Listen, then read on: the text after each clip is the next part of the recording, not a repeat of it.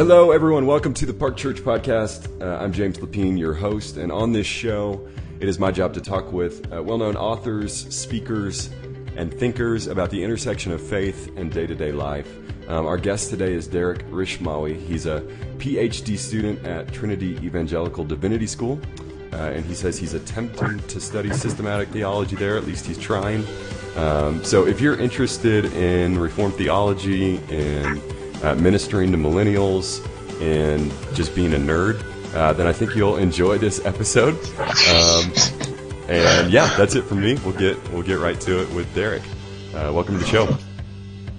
Hey, thanks for having me on. It's a very generous intro, I think. Yeah. What would you change about it? I have coached many in the art of nerdery, so. You've coached many millennials? In the art of nerdery, yes. Oh, in the art of nerdery. Oh, okay. Yes. Yeah. Okay, so everything else. That's funny because I'll get to that in a minute. I have a friend who's sort of a nerd and a theological guy, and so I texted him yesterday and said, "What questions do you have for Derek?" We'll get to that one in a minute. That's what in radio we call that a teaser. Okay. You'll want to stick around for that audience fielded question. But I have to admit, sometimes when I said, hey, people said, who's next on the podcast? I said, Derek Rishmawy. Some people said, I don't know who that is. So you're actually you're not universally known yet. So can you give us the 2 or 3 minute story? Okay, 2 or 3 minute story for the vast majority of humans who've never heard of me. I'm a grad student at Trinity Evangelical, studying, hopefully going to focus on the doctrine of God, and looking at God's holiness. Before that, I used to work in college ministry with, just college and young adults at a church by the name of Trinity United Presbyterian down in Southern California, where I grew up. Grew up in Orange County, went to a couple schools local, married a girl from my youth group that we reconnected in college, McKenna. She's fantastic. I've been in church my whole life. I'm still in church. I want to serve the church, through theology, preaching, teaching, whatever way I can. The sum of it is basically I'm in grad school right now. I write a little bit and I tweet too much. So that's pretty much, that's the nutshell version of Derek. Okay. And you said you guys met in youth group. I want to assume that you guys were both going to youth group, you weren't leading the youth group. No. Yeah. We were in high school group together. Went to a big evangelical megachurch down there that had a massive youth group. Okay. But we went to local high schools, and so we knew each other a little bit vaguely, and then we reconnected in college, and that's when we really started dating and stuff. But yeah, I knew her when we were in high school. So gotcha. It's funny how it turned out. But yeah. And is your dad in ministry, or how did this become to be so important to you? No. He not formally.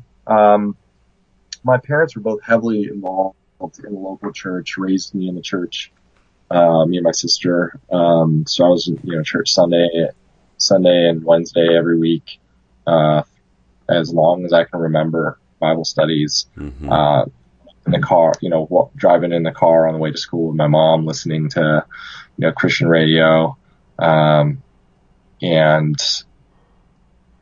just always raised with it, always knew I believed, always was a part of my life. And then really was until college, though, that I felt the call to ministry. Had a kind of like a dry season with God. Was annoyed with him for various things. Not going to school I wanted to, that kind of thing. And then the Lord just kind of got a hold of me again and just gave me a more vibrant relationship with him, probably about my freshman year in college. And a couple months after that kind of revitalization, I just started feeling a draw towards ministry. So I was maybe 18, maybe 19. Before that, I'd wanted to go to law school, all that kind of thing. Okay. But yeah, started reading my Bible like crazy. Switched majors to philosophy. Got into apologetics and started reading theology, and then from there it was just kind of a continued trajectory. Working with youth groups, my old youth group, starting with high school kids, and then from there seminary and grad school, masters, and then getting a job and working with college students, and so yeah, I mean, it always grew up around it, but felt the call in probably college, okay, to actually pursue a full-time vocational ministry or pastoral ministry. Mm-hmm. And then grad school just kind of came about as a secondary thing, realizing that I had some inclinations towards reading theology and reading the nerdier academic sort, and trying to see how that translates to local church preaching and teaching, and yeah, so that's the nutshell of, I don't know, my call. Okay. I suppose. Okay. Yeah. And I said the full name of your school earlier, Trinity Evangelical Divinity School. I heard someone refer to it as TEDS the other day, and I didn't know what that was. So I just want to clear that up for anyone. TEDS is Trinity Evangelical Divinity School, which is a mouthful. So I understand why they've shortened it. Yeah. And it works for me, especially because I went from Trinity to Trinity. My old church was Trinity United Presbyterian. Okay. And then I went to Trinity Evangelical Divinity School, so it helps differentiate me where I'm at, where the parts of the story are taking place. So, yeah. So you ended up there because it's aligned to the place where you were working? No, actually, I ended up there because I wanted to work with my advisor. My advisor is worked with a guy named Kevin Van Hooser. Okay. He's a phenomenal contemporary theologian, Reformed theologian. I've been reading him since basically I started reading theology maybe 10 years ago. Books like, if you haven't heard of this stuff, if you're a theology nerd, I'll just plug his book shamelessly.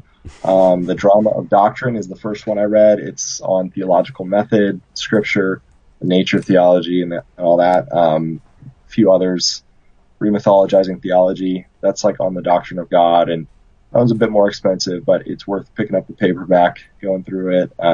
Other recent works, the most recent one, Biblical Authority After Babel, and it's on retrieving the five solas as like a framework for doing Protestant theology, and kind of answering objections to the idea that Protestant theology is inherently kind of unstable and leads to theological anarchy. So that one's shorter. It's cheaper. It's probably a good place to jump in if you're looking to see where to start with Van Hooser. It's not a bad one. So I came to work with him. Okay. Because I've been working forever, and an opportunity opened up, and so he's my graduate advisor, and I'm his TA. So I'm out here for that reason. Gotcha. Okay. Man, that was we just went there. We went super nerdy like early on. I had to. I mean, you mentioned it, and I am shameless. I've been shameless in my admiration of my advisor for a while, and also plugging his stuff. Because he won't do it. Right, so somebody too. One of my coworkers is at Acton right now. Are you familiar with that? I think so. Yes. It's a conference in Grand Rapids, Michigan. And yeah. Okay. He's attending a lecture today called Post-Consensus Culture and Natural Law, Translating Moral Principles in a Disbelieving Age. That makes sense. That makes sense. It does. Sounds like a good lecture. I like it. I make fun of him a lot. He posted the nerd emoji with it though, so that kind of makes it a little more palatable. Trying to be ironic about it. Yeah. Well, he's a millennial, so of course. Right. can't be too earnest about anything. You can't show your hand too much. Right, right, exactly. Okay, so you were doing ministry in California. You had a job that you were doing, but you decided to pull out of that to pursue further studies. I think sometimes people wrestle with, do I go to school? Do I just hop in and start doing ministry? Do I do them concurrently? So could you tell us how you thought about that and how you landed where you did? Yeah, it's a good question. I really struggled with that question. I struggled with it initially when I even took the first job to ministry, because I was feeling, after my master's, I was feeling a call possibly to go do more graduate school. But I just thought, no, this is a good time to go into ministry for a bit, and it worked out that way. But as I was working my job with college students, young adults, it was good. It was good, and I loved my students, and I loved my time. And yet, for me, I just kept finding myself reading books of a certain sort, having certain kinds of conversations with people who were in graduate school. Some of my writing started to kind of veer in that direction, and I was getting positive feedback on it. And then I just had a lot of conversations with trusted mentors, trusted friends, groomsmen, old pastors, who were kind of just pushing me, saying, you need to really think about applying for graduate school. And so when I had a better sense that this wasn't just Derek wanting to go get a few extra letters in front of his name or behind his name, and or just boost my ego or whatever, but the other people outside of me were seeing a bit of this calling on me too. I wasn't just getting anxious because ministry wasn't panning out exactly how I wanted or something like that. Then I started to pursue it. And so even as I was pursuing it, even as I was applying, it wasn't very clear to me exactly where to go. Issues of finances, issues of opportunity, thinking about whether to move or not, were all in the mix. And so there were a couple of options that I was thinking of, either continuing in the local church ministry and doing,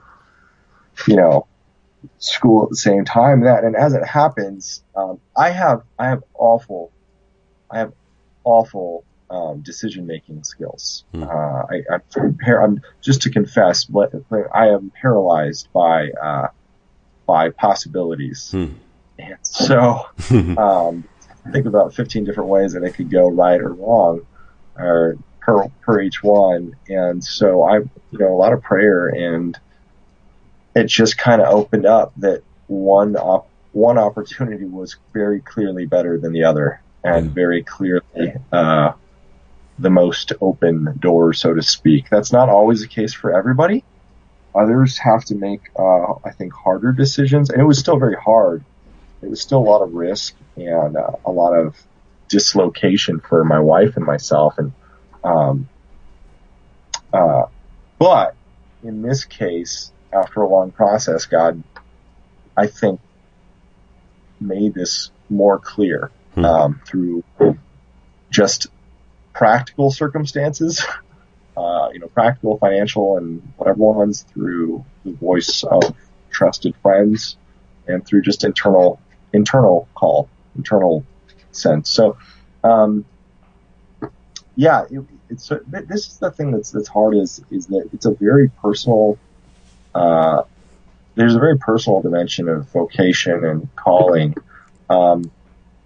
involved that changes from person to person, obviously personal, but, there's also just pragmatic realities on the ground of, you might have a really strong sense, and yet certain doors just do not open. You do not get accepted in certain places, or you would have to make sacrifices that would be too costly to loved ones or to people dependent on you. That kind of thing, where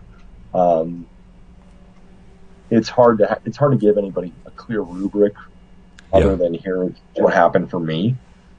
So that's one of those things where I hesitate to like give somebody a clear set of guidelines for how it works out for them, because the way it worked out for me is not the way it works out for a lot of people. And so that was just a sense that I had. And the other thing I'll say is this: going into the theology PhD, just the reality of the job markets being what they are.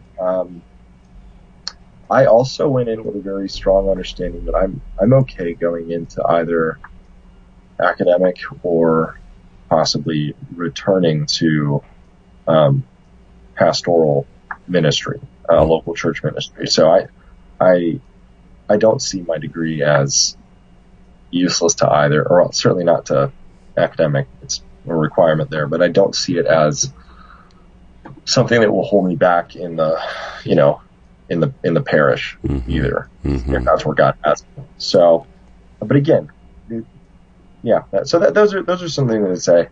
I don't know if that was too much of a rambling mouthful, but no, that's good. I think it's super relevant to our current moment. I mean, I'll also add one thing. Yeah, sorry. No, go. If you're a theology nerd and you just are like, man, I just love this academic stuff a lot, I will just say this: this is not the only place to study the Bible, study theology in depth, and it's a particular context aimed at a particular goal, formation in a dissertation, right? But it's not the only context where you can study this stuff. I got a lot of good studying in my last gig, and my last gig was kind of unique with college and young adults, but it's a very particular, trying, difficult thing at times. And it's not the only place you can study. Not saying that to discourage anybody, but just realize in any situation you're in, there are going to be limitations and hindrances, as well as advantages and blessings. So, that's what I just add. No, that's good. That's wise. We can see the grass being greener. So if I don't like my job, well, maybe I should go to graduate school. Maybe or maybe not. And the paradox of choice stuff that you talked about, being overwhelmed by possibilities, and then Kevin DeYoung writes a book called "Just Do Something," and there's that perspective. Yeah, and I think you're right. At some point, you do weigh the risks and the rewards, and you get counsel from outside sources, and you pray, and you do have to make a decision at some point. But it's not, man, I'm unhappy here, so maybe I should just pick something else, and then I'll be happy. Right. And there's something to be happy about anywhere. Yep. And you take you wherever you go. Right? And you run into brokenness wherever you go. Yeah. And so that is just one thing to just keep in mind. I say this as somebody who counts himself very blessed, to be where I'm at, what I'm doing. But,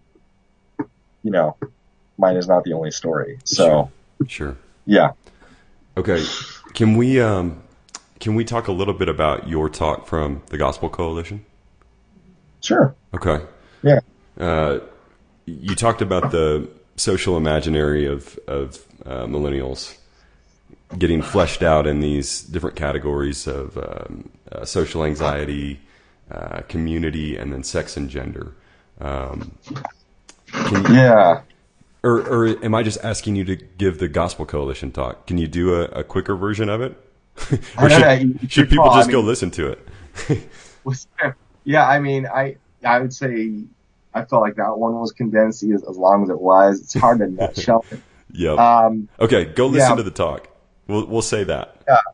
That's fine. Yeah. No, that's my nutshell is this. I mean, ministry to millennials requires, but the nutshell pitch is this: ministry to millennials requires having a theological vision, a deep theological vision informed by the cross that aims at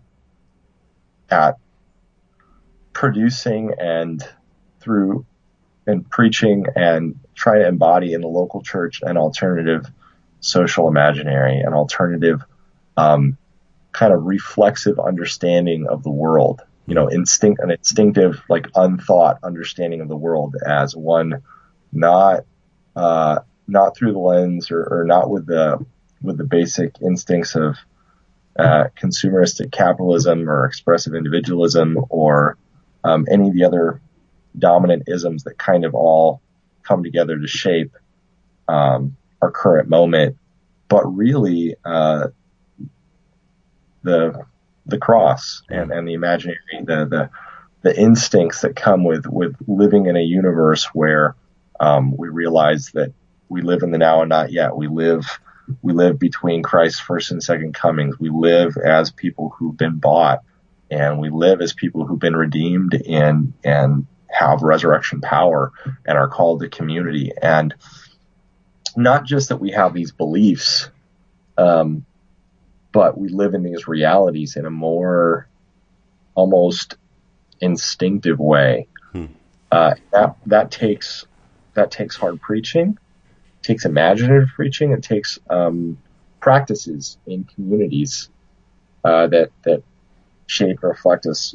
Practices surrounding eating together and serving together and living together and things like that, which make these realities more than just disembodied ideas, right? Yeah. Make them fleshly realities that you can almost taste and touch, So when we talk about church or we talk about community or whatever, they're not just words on a page. They're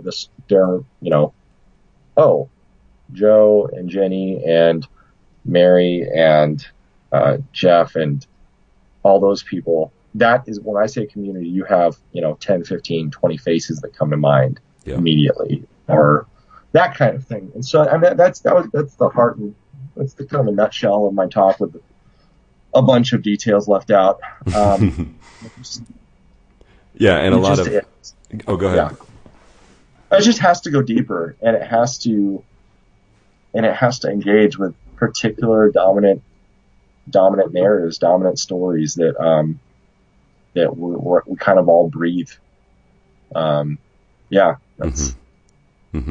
I think, well, not to extrapolate too much, I think growing up, a message that was prevalent for Christians was culture has a way of doing things, and then Christians have a way of doing things. And you have to reject culture and accept the Christian way of doing it. And I understand that, but I think part of the beauty in your talk for me was you didn't just say reject culture. You said try to understand what's happening there, and then try to explain how the cross speaks a better word into that. Is that fair? Yeah. Yes. That's it. I'm glad you caught that, and the way you put that sounds better than what I just said. Yeah, no, that's a good nutshell. I should have said that phrase. Well, you can steal it. It's all yours. Yeah, no, it's good. But it is. Yeah. The things that we long for are still a lot of the narratives, a lot of the instincts. They're longing for real things, but they're not set up to achieve them. Right. Modern contemporary life militates actually against reaching our deepest longings, our deepest created needs. And so it requires some counterculture, but it also requires theology of common grace and Christ's redemption in there. And so so listen to the talk and you'll get what we're talking about. Yeah, and I'll link to that. As you guys know, we post everything, parkchurchdenver.org/podcast. You can go there and find the episode with Derek and then click on any of the resources that we've mentioned here. So any Kevin Van Hooser book that you want, or if you want to go there and listen to his talk, I'll link to it there. If you could put 4 books in front of every millennial, what 4 books would you pick? Oh man, that is an awful great question that I would struggle with greatly. I'm now kind of like turning, swiveling in my seat to look at my shelves. Yeah, I mean, it's hard. I'd probably, if I could count as one book, Yeah. just the extended works of Tim Keller. Yeah. I would probably, I mean, I say that cheesily, but my students knew, my college students knew, I'd preach, or I'd teach, or I'd sit in my office and they'd come talk to me, and I'd, you know, one out of every 2 books I handed out was a Keller book or something. I use it points partially just because they're so helpful. When it comes to apologetics questions you've got, existential questions, intellectual questions, I've always thought Keller's books, Reason for God, the most recent one, Making Sense of God, too. Great places to start, not just because they have all the answers in and of themselves, but they also have a lot of good pointers to where else to go. One also pretty fun work, one other author who's got a couple of really good books to connect to, Josh Ryan Butler. Okay. Joshua Ryan Butler has 2 books, The Skeletons in God's Closet and The Pursuing God, that tackle a lot of just really difficult questions like hell, judgment, other religions, the cross, things like that. Again, those are more in like the apologetic range. So those are 2 authors I would put people onto. Okay. That's good. One other, I'll just say this, J.I. Packer's Knowing God. It's 30, whatever years old. I just love that book. Yeah. And I think Christians should read it of any age. It's good. It's life-giving theology and focused on the gospel. So that's another favorite. I got one more. Hold on. Yep. Part of it is it's a matter of who they are. This is going to drive me nuts if I don't have an answer for you. It can be 3. It can be 3. We got to move on. No, we don't have to. We'll just go for that. I'll put it this way: if I had to start over, I would make them read a lot of Ecclesiastes. Just read that on repeat. Yeah. Kierkegaard's Sickness Unto Death are 2 other ones. Okay. 2 I would throw out there. Not Fear and Trembling. Sickness Unto Death. Not Fear. I like Fear and Trembling. It's good, but I think a lot of people take the wrong. A lot of people get the wrong point out of that work. Okay. They don't actualize it enough in Kierkegaard's work. He wrote it under a pseudonym. He wrote it from a particular point of view. And so that gets missed a lot. So I don't know, Sickness Unto Death, it gets caught up into a lot of like Hegelian language, but I think its basic point is, that one got me through a lot of, angsty college, self-doubt and loathing and whatever. And so that one connected to me as a college kid. Okay. So those are a few. That's good. Okay. All right. Got it. Okay. I'm going to read this question from an anonymous listener. I didn't get his permission to share his name. I wonder if he wants it to be shared. I'll err on the side of caution, and he'll remain unnamed. Okay, here it is. Here's his question verbatim. He said, so I know he's a huge nerd, and I really struggle with being a huge nerd, but feeling like I'm supposed to be more into theology and pretty fonts and stuff that makes my Instagram look really holy. Like, I'd rather be playing games or reading Stephen King novels than reading whatever theological book I'm supposed to be reading at the time. So it creates a lot of tension for me and makes it hard to just enjoy my life. So I want to know how a guy like Derek manages to be a writer, a theologian, and also like Batman cartoons. Oh, man. I'll just say this. First of all, don't believe everything you see on Instagram. Just don't. And that's, I'll just say that's actually a really important point.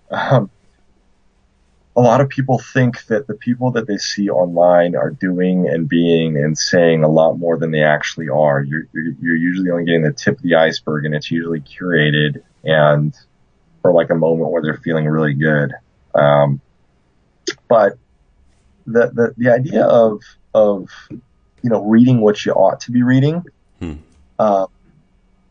there's a point where there's something true there, where we ought to challenge ourselves to go through Scripture.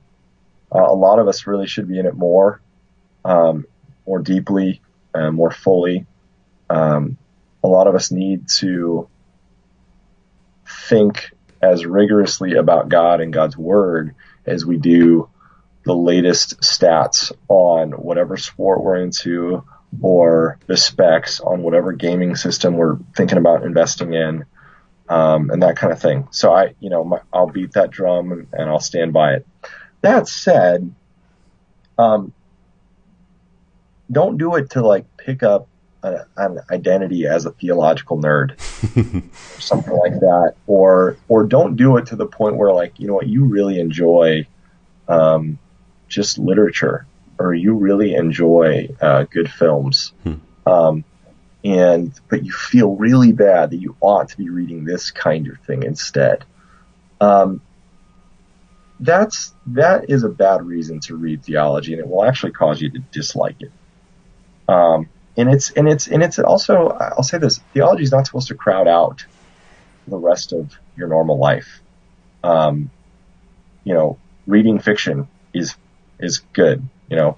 Watching shows can be good with limits, right? Playing video games, which I don't do, but I know for some people it's mostly because I wasn't raised with it, and my parents never let me get the kind of good games that I wanted to get, which were the fighting games, but I thought they were too violent. It's one of those tweaks. But you know yourself. You know yourself. You know if you're playing 4 hours a night or something like that.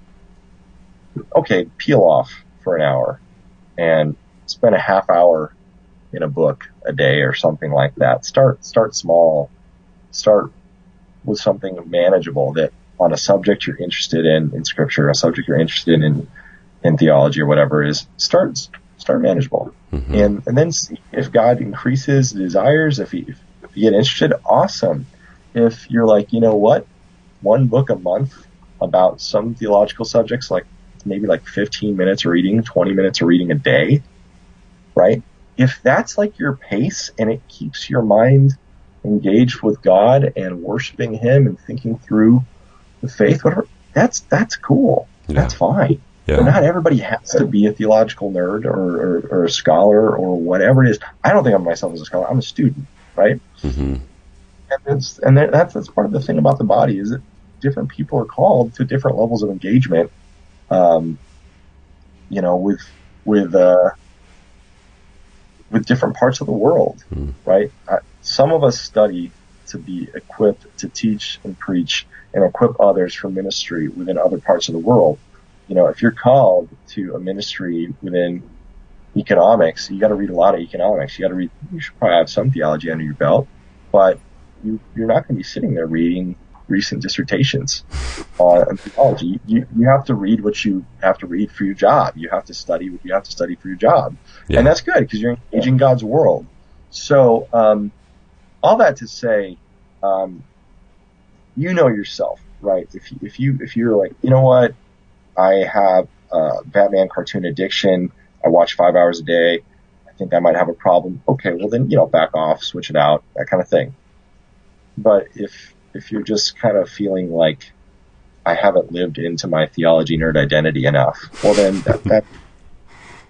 that's a different thing, and I don't think that's necessarily very healthy for everyone. So, yeah. And I say that as somebody who thinks theology is extremely interesting. So, yeah, I don't know if I hope that helps. I think it does. But, yeah, I think it does. You know yourself and pursue balance and some self-discipline and do your thing. Yeah, that's good. Yeah. Okay, speaking of self-discipline, I wasn't going to hit this one, but I think I'll do this, and then we'll do a couple rapid-fire questions, and then I'll get you out of here.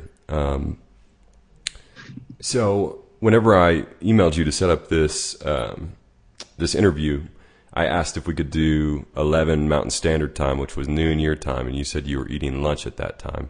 Are you a guy who does the same stuff at the same time every day? I usually try to have a general schedule that I keep to on certain days.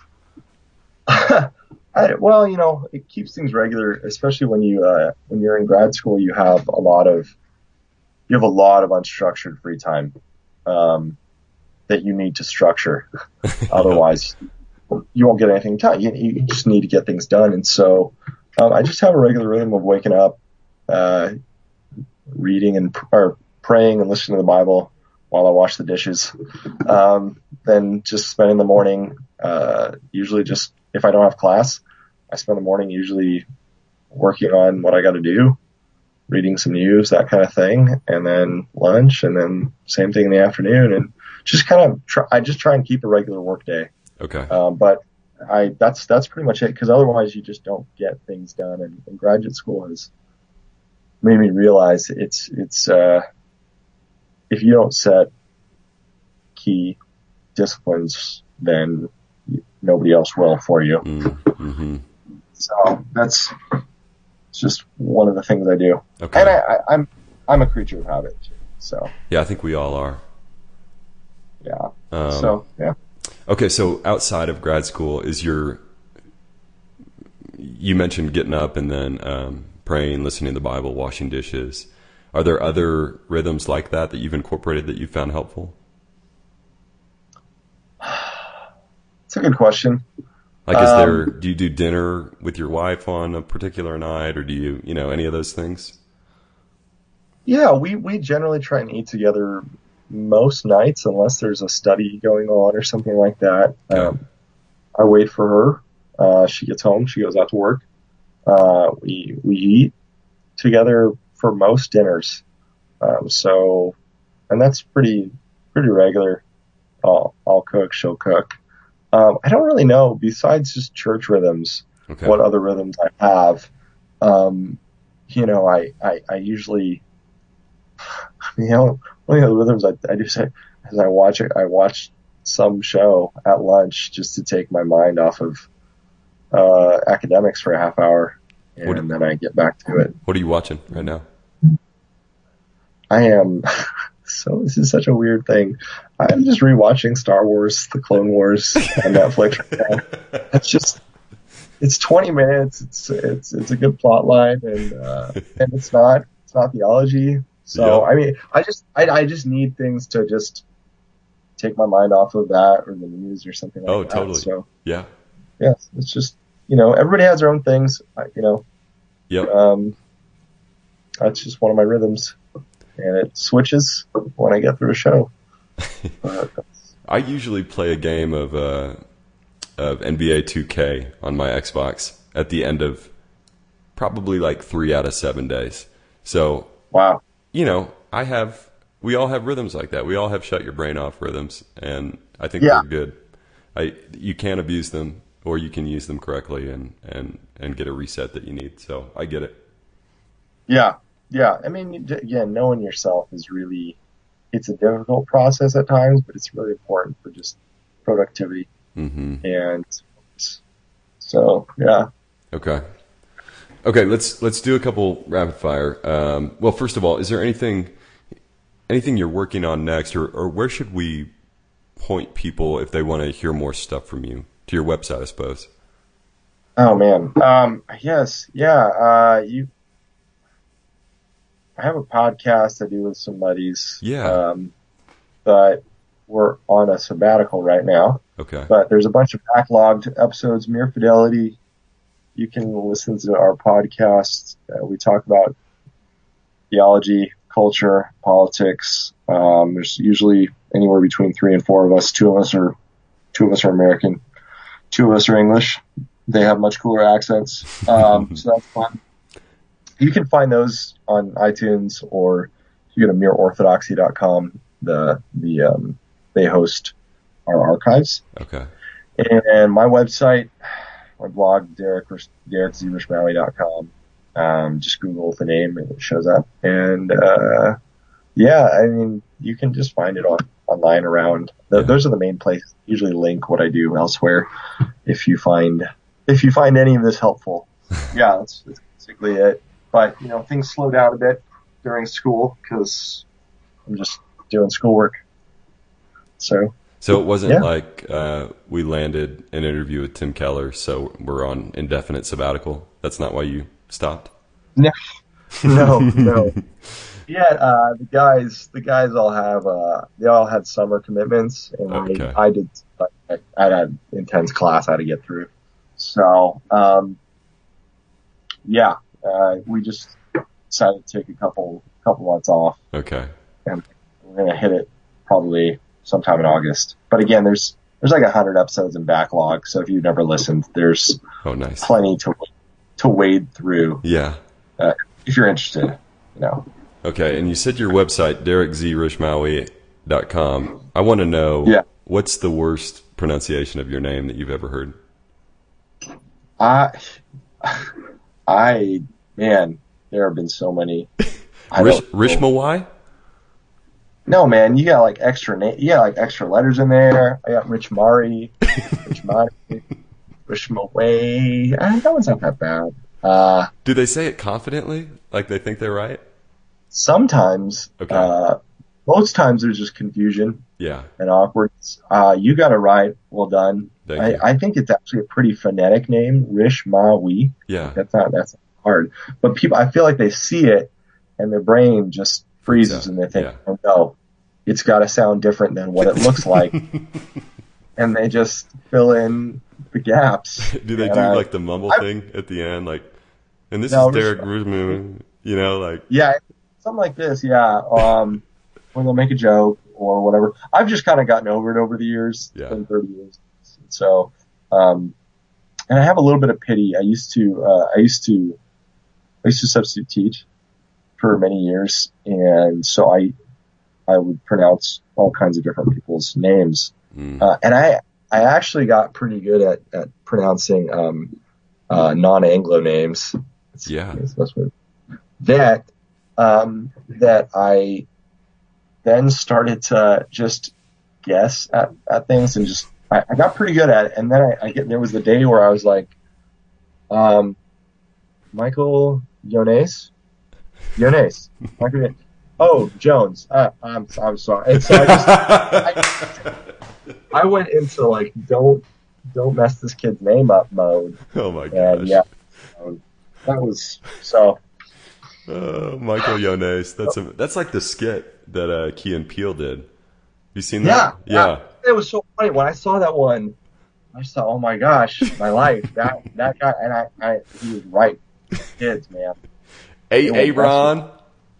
They won't mess with you. They'll try. Totally. I realize. And just as a hot tip, substitutes know. Yeah. And think you're getting away with something? Yeah. Odds are they just don't care about whatever you're doing. Mm-hmm.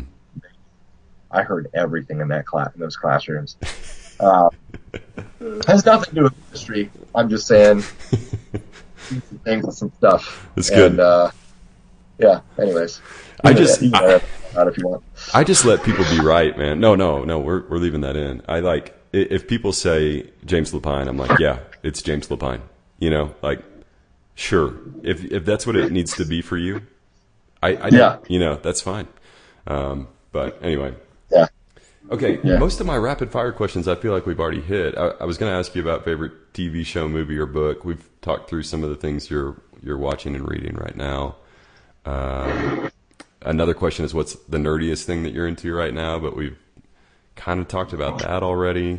My life is the nerdiest thing I'm into right now. What's the best meal that you've had recently?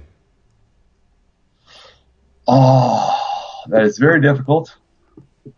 I've had some doozies. Yeah.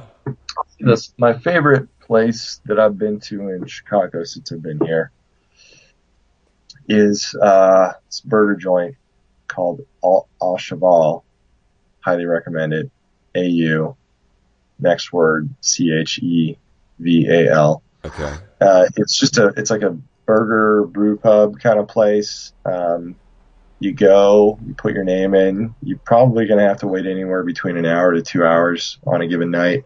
Whoa. And then it'll be worth it because you go in and you'll get the burger and you make sure to get it with the egg and the bacon. Okay. And it's amazing. And the place has been rated like the best burger in the U.S. by one of these websites, 2015. So it's not, I didn't find some secret location. We just went to the place that was rated well. We're like, oh yeah, you're right. So, but that's one of the best meals I've had. Did you Instagram a picture of your burger? No, I don't really. I Instagram food very poorly. Okay. My wife laughs because we'll be at a place and she'll have to get the shot. Yeah. She'll have to. Yeah. And I'll occasionally do it, but every time I've done it, just because it'll just look so. It just looks so bad. I'm taking a bite. I choose the worst filter. I'm unskilled at making things look appetizing. So it's like an anti-ad. If I tagged whatever restaurant it was, they would untag themselves from it because it would be like an anti-ad. Yeah. Oh, that's the best meal. Oh man, that's a life form, right? So they're like reporting you as spam, and they're like, get that off of here. It's not good. At least you're self-aware enough to know that. I think most people who post food pictures think it looks amazing every time. So, I think I'm not good at those things. I'm not really good at like the inspirational quote plus fee. Mm-hmm. My Instagram is basically just book quotes and joke photos that are just bad. So, all right. So it's not worth anybody's time. Yeah. Don't follow Derek on Instagram. Follow him on Twitter, but not on Instagram. You don't have to do either, but if I had to pick one. Yeah. If I had to pick one. Okay, fine. Anyways, that was the most millennial closeout to any conversation. Well, that's why I'm going to redeem it. I'm going to redeem it and ask one final question. All right, do it. If you could put a billboard, I steal this question from Tim Ferriss. If you could put a billboard anywhere in the world, where would you put it and what would it say? Oh, that is an awfully difficult question. I know. And I have choice paralysis. Oh, yeah. Well, maybe you should put something about that. This is bad. Gosh. Oh, that's awful. Awful. How about this? I mean, think about your answer. I'd probably put it somewhere in Orange County, like off the 55 freeway or something like that, because that's where I'm from. Okay.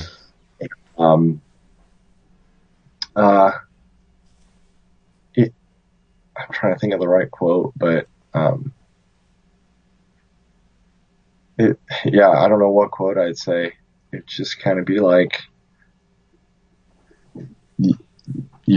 despite all appearances, you're not sufficient. You need people, and you need God. Go to church. I don't know. Something like you need Jesus. I don't have anything pithy to say except to say, like there is a place that you can go where you can meet who you need most. And it's not Tinder. Try one of these 50 awesome churches that I know of. Yeah. Great. It'd be one of the, so yeah. And then we put a picture of your half-eaten burger up there next to it. Right next to it. This is your appearance. A good Instagram burger. Reality. One that I Instagrammed. Go to church. I don't know. Oh, that's perfect. That's the best answer to that question so far. Well done. All right. Good. Man, thanks for giving us an hour of your time. I really appreciate it. Yeah. Pleasure. Thanks for having me on. I hope this is helpful to somebody somehow.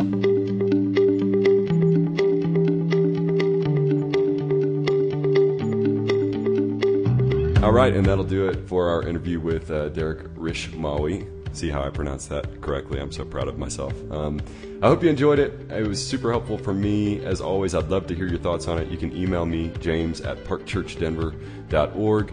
If you thought it sucked, if you thought it was great, I want to know, so let me know. And as always, if you have a second, hop into Apple Podcasts and rate and review us there. That'll just help other people find the show. So if you like it and you want other people to find it, that's a really easy way to do that. Really appreciate you listening, and we'll be back next month with another episode. Take care.